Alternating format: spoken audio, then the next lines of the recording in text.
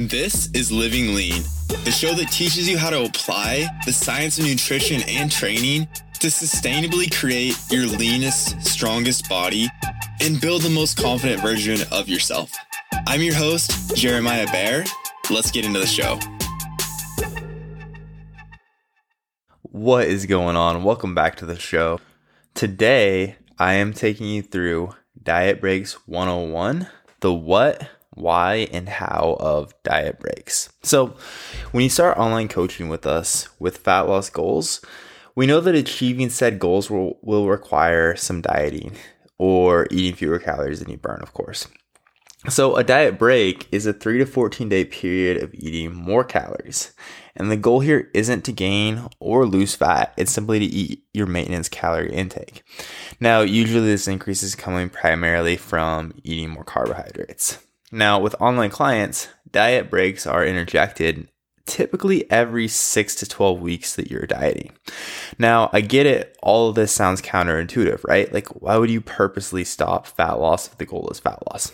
But I'd argue that diet breaks are the missing piece, keeping you from achieving the lean body that you want if you struggle getting as lean as you wanted to in the past or are currently struggling with it. So let's dive into why diet breaks are, I believe, an essential part of dieting for most people. So the primary reason you'll hear people promote diet breaks is to basically prevent what we call adaptive thermogenesis. So your body has 4 different ways it burns calories. We have 1, your basal metabolic rate, or BMR. Your BMR is the number of calories your body burns just to stay alive. And generally, the heavier you are, the higher your BMR. Next, we have the thermic effect of food, or TEF. This is just calories burned during digestion. And it just takes energy to turn the food you consume into energy, which is TEF. We have non-exercise activity thermogenesis, or NEAT. This is just all the calories you burn in your everyday movement outside of the gym. And we have the thermic effect of exercise, or TEE. This is just calories burned, lifting weights, doing cardio, etc. And these 4 mechanisms make up your calories, or your metabolism, not your calories. So once again, basically these are the 4 mechanisms that you burn calories through. Now, as you eat fewer calories and get leaner, your metabolism adapts to prevent you from basically withering away into nothing.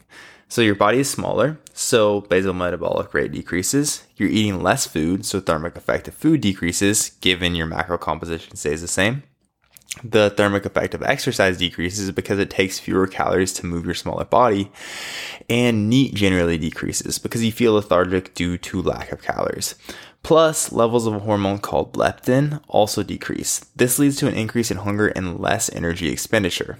Now, as you eat more and gain more fat, the opposite happens. Metabolism increases, hunger decreases. And this upregulation and downregulation of your metabolism when dieting or eating more, is called adaptive thermogenesis. Now, the thinking behind diet breaks is if eating more upregulates your metabolism and hormones, then taking a diet break every 6 to 12 weeks means you'll arrive at the end of the diet with a faster metabolism and better hormones, which sounds pretty great, right? But the question is, does it really work like that? So let's dive into what the research says about diet breaks.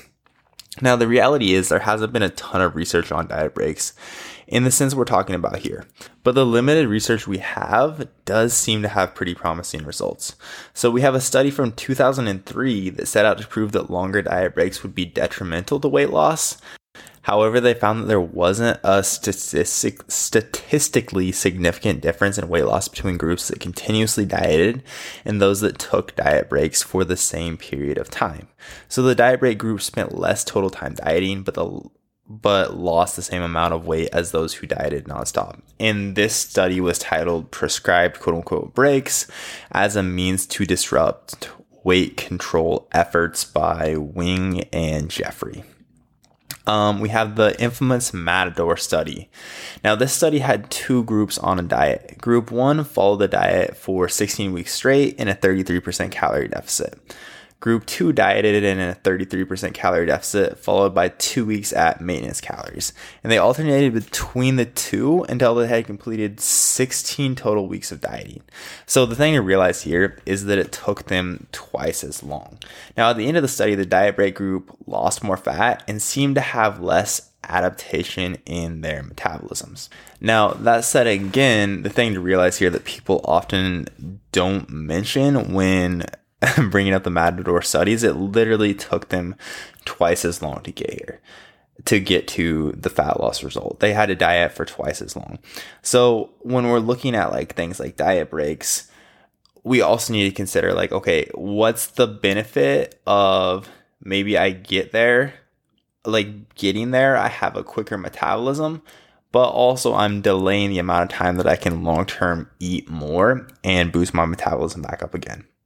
Next, we have the diet breaks or diet refeed study published by Bill Campbell's lab very recently,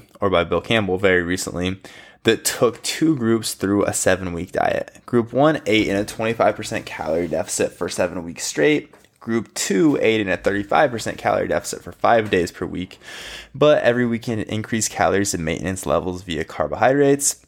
So basically this means that the weekly deficit for both groups was equated. And they followed this pattern for 7 weeks. Now, both groups lost about 5.5 pounds of fat, but group 2 was seemingly able to maintain more lean mass during the 7-week diet. And they lost less than a pound of muscle, while group 2 lost nearly 3 pounds. So maintaining more lean muscle means that your basal metabolic rate, the thermic effect of food, and calories burned via NEAT are going to be higher. Now, that said, also there did seem to be a couple of counter arguments that I've heard as far as like Bill Campbell's study has been that they took the final, I believe it was DEXA scans that they used to measure lean mass, and they took the final like DEXA scan I believe it was within like 2 days of the final refeed. So the thing here is the group that took the refeed, their muscle glycogen stores would have been refilled, and thus, like, if you understand how these methods of body fat measurement work, it would appear that that group had more muscle, but that was very likely artificially inflated because, again, their muscle glycogen stores would have been more full. Their muscles would have been essentially holding more carbs and more water. So while some of the research on diet breaks does seem to be promising, there are still a lot of things we're not sure about. And as far as like the metabolic benefits of diet breaks go, or even the hormonal benefits of diet breaks go, there doesn't seem to be a lot of proof that dieting for a certain period of time, like going from point A to point B, dieting straight through versus taking a diet break and then hopping back into the diet, physiologically, there doesn't seem to be much evidence that is more beneficial if we're talking purely from a fat loss perspective. Now, for an overall body composition perspective, I would argue that it is advantageous because it will likely allow for more muscle gains or more retention, but I'm getting a little bit ahead of myself here. So basically some things that we're still not sure about when it comes to diet breaks. First and foremost, the human studies rely on self-reporting. So basically the participants were responsible for tracking and reporting their own macros and adherence, which leaves a lot of room for error. Next, we have to deal with these potentially much longer diet time frames. So for example, the Matador group that saw significantly better results also took twice as long as the continuous dieting group. Now, that said, I'd argue that the potential benefits of diet breaks and the fact that you'll be much more likely to maintain your results long term and actually make your end goal will probably make it well worth the extra time. But honestly, I think it very much depends on the individual, which again, we'll dive into this in a second. And then finally, it's hard to get clear on what the physiological benefits could be. We know that your metabolism is essentially a product of how much you're eating, how much you weigh, and how much you're moving. So it seems that you would lose any metabolic benefits of a diet break as soon as you resume the diet. Now, the common thinking here is, as far as physiological benefits of a diet break, it could be either a potential increase in thyroid hormone. Damn, that's hard to say. thyroid hormone. So thyroid does account for a large chunk of your basal metabolic rate, but it's unclear how much of an impact 3 to 14 days at maintenance could really have on thyroid hormone. Holy shit. Because it's thought that thyroid is more a product of your current body composition than your calorie intake. So the reality is it doesn't seem that this is like, if there's a physiological benefit, it doesn't seem that that's it.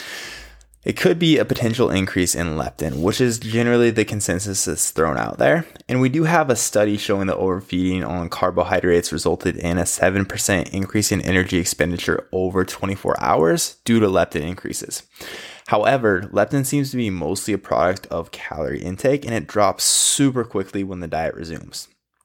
So right now, and leptin is also very much a product of your body fat levels. So right now, it seems unlikely that leptin is responsible for any lasting metabolic benefits of a diet break. So the point of all this so far is, like, we do have some research on diet breaks, but really, as far as physiological benefits go, there don't seem to be, if we're talking purely fat loss, there don't seem to be a ton of benefits, again, just from the physical perspective. So let's dive into why most of my online clients still take diet breaks. One, it's easier to maintain or build muscle, and glycogen stores are refilled more frequently. So this is one benefit of diet breaks we're more clear on. Intermittent periods of eating at maintenance seem to make it easier to maintain your lean muscle. The opportunity to eat more carbs also helps refill your muscle glycogen stores, allowing you to train more intensely. And both of these will in turn create a quote unquote faster metabolism. Basically, you're burning more calories through exercise because you can exercise more intensely. If your body is heavier because you have more muscle mass on your frame, you're going to burn more calories at rest and moving. It won't be a massive difference, but it will equate to a slightly faster metabolism. Plus, I work with online clients who want to get lean and strong. Most people that I bring on aren't just chasing fat loss, they're chasing a body composition shift. They want to build muscle, a body recomposition, I should say. They want to lose fat, they also want to build muscle. So the ability to build or maintain more lean muscle in the dieting process is essentially what makes you lean and strong instead of just skinny, we could say. 2, it makes dieting psychologically easier for most and really improves adherence. The most important factor of any diet is that it must be something you can stick to long term. Now, from my experience coaching hundreds of clients online and in person, continuously sticking to a diet for longer than 12 weeks is extremely challenging for most. And truly, I think this is the biggest benefit of diet breaks for most everyone. Past this point, adherence almost always gets worse. People's diets are usually on track 3 to 5 days out of the week at this point, and then off track for 2 to 3 days in the week. And this leads to this sad situation many of us know all too well, where you always feel like you're dieting, but you're never seeing progress. So this is why we're proactive with diet breaks. We'll insert a 1 to 2 week diet break when adherence starts to decrease, and it really helps future adherence dramatically. Okay, we're dieting hard for, again, 6 to 12 weeks. 1 to 2 week diet break right as you start to maybe experience a bit of burnout. Okay, you're refreshed, you're ready to get back to the diet. Whereas people get in this perpetual cycle of, I had 8 good weeks of dieting, and ever since then I've had like 4 days on, 3 days off, and I've just been spinning my wheels. For literally years, people do that shit.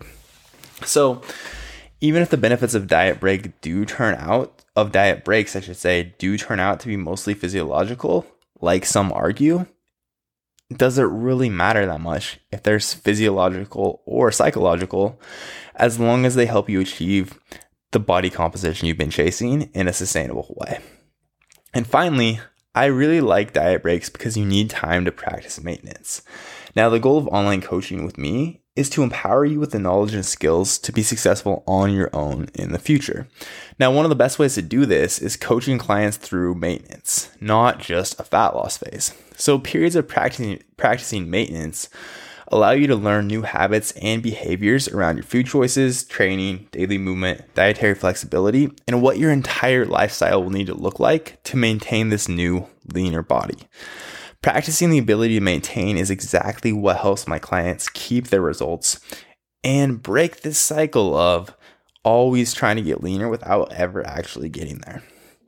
So finally, before we wrap this up, let's just dive into some general guidelines on how to implement diet breaks. So from the research we have, plus tons of real world experience with clients getting much better results taking diet breaks, here are my recommendations.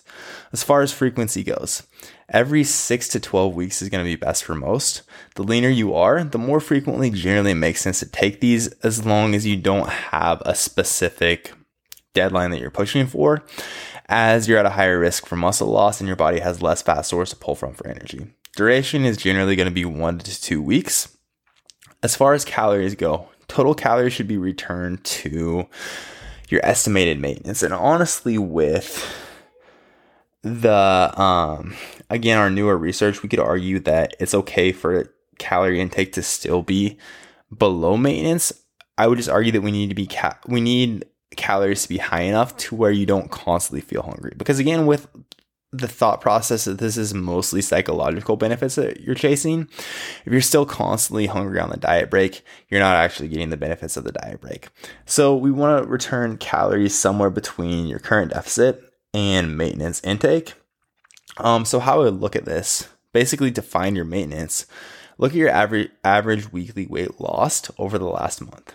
Now we know that, for example, to lose 1 pound of fat, you need to eat 3,500 calories less than you burn. So if you're averaging 1 pound loss per week, we know that you need to add back in 3,500 calories per week or 500 calories per day to be at estimated maintenance. So that gives you a range to work with. As far as macros go, protein should stay at around 1 to 1.2 grams per pound of body weight. Definitely don't decrease your current intake. We have some very limited evidence from there that it might be more beneficial to increase calories almost exclusively via carbs due to leptin's responsiveness to it. Now, leptin aside, increasing carbs to refill glycogen stores is smart. And that's honestly, I've gotten a lot further away from the leptin argument because it doesn't seem to make that much difference as soon as you get back to the diet. But having refilled muscle glycogen stores, no matter what, we know will be very beneficial. So it's likely most optimal to increase calories to maintenance almost exclusively via carbs, keeping protein and fat very similar to where they were on the diet, unless this is going to create adherence issues. So if you have a client that's really been missing, like, hey, I want to work in like a couple fattier foods, or if the client's fats have been below like that 0.3 grams per pound of body weight threshold, we want to at least bump it up to that. From there, as far as food choices go, the biggest mistake people make is thinking that a diet break is a time to just constantly eat lots of calorie-dense foods. Now, this pretty quickly puts you over your calorie goal and isn't a realistic picture of how you need to eat long-term to sustain your results. So it's smart to stick mostly to the foods you normally eat, just in greater quantities. When you try to work in too many calorie-dense foods, you can easily eat more calories, but be less satiated than you were even on the diet. So as far as weight gain goes, you'll likely feel a bit fluffier and weigh a bit more. Your body is holding more water and your gut content has increased. Now, this doesn't mean that you gain fat back. If calories in equal calories out, which is the goal in a diet break, you won't gain fat. Now, also here, as far as weight gain goes, like sometimes clients typically, I'd say about 50% of the time, a client will gain 1 to 2 pounds. Again, your muscle glycogen stores are more full and you literally just have more food in your belly. So it's normal for you to weigh more. Other 50% of the time, clients will actually see what we call a whoosh effect, where clients will literally drop like 2 to 4 pounds. Now, what this is, dieting is a stress on the body. So cortisol levels increase across a diet in some individuals. And again, this is all very context dependent. So we can't say like everyone's cortisol levels increase exactly the same. But generally, dieting is stress on the body. Some individuals, that means they're going to be retaining water. So when we take a diet break, in simplest terms, basically your body releases all this stress as it experiences this influx of calories and carbohydrates. We know carbs specifically have this inverse relationship with cortisol, where we take in more carbs, cortisol levels decrease, and thus your body drops a lot of water that's been holding on. So sometimes you'll see very quick weight loss over the course of like the first week of a diet break. And then finally, as far as mindset goes, realize that this isn't just a time where you eat whatever and don't track.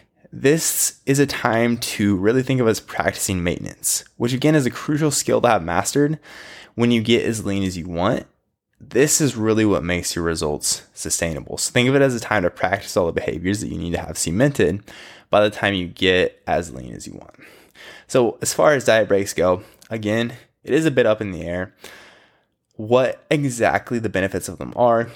From the research we have, it really does seem that it's mostly psychological, but I would argue that for most everyone, and I've seen this over and over and over again with online clients, diet breaks are a key piece to allowing you to actually diet long enough to get as lean as you've always wanted. All right, guys, that is all I have for you today. Hope you found this helpful. Thank you for tuning in.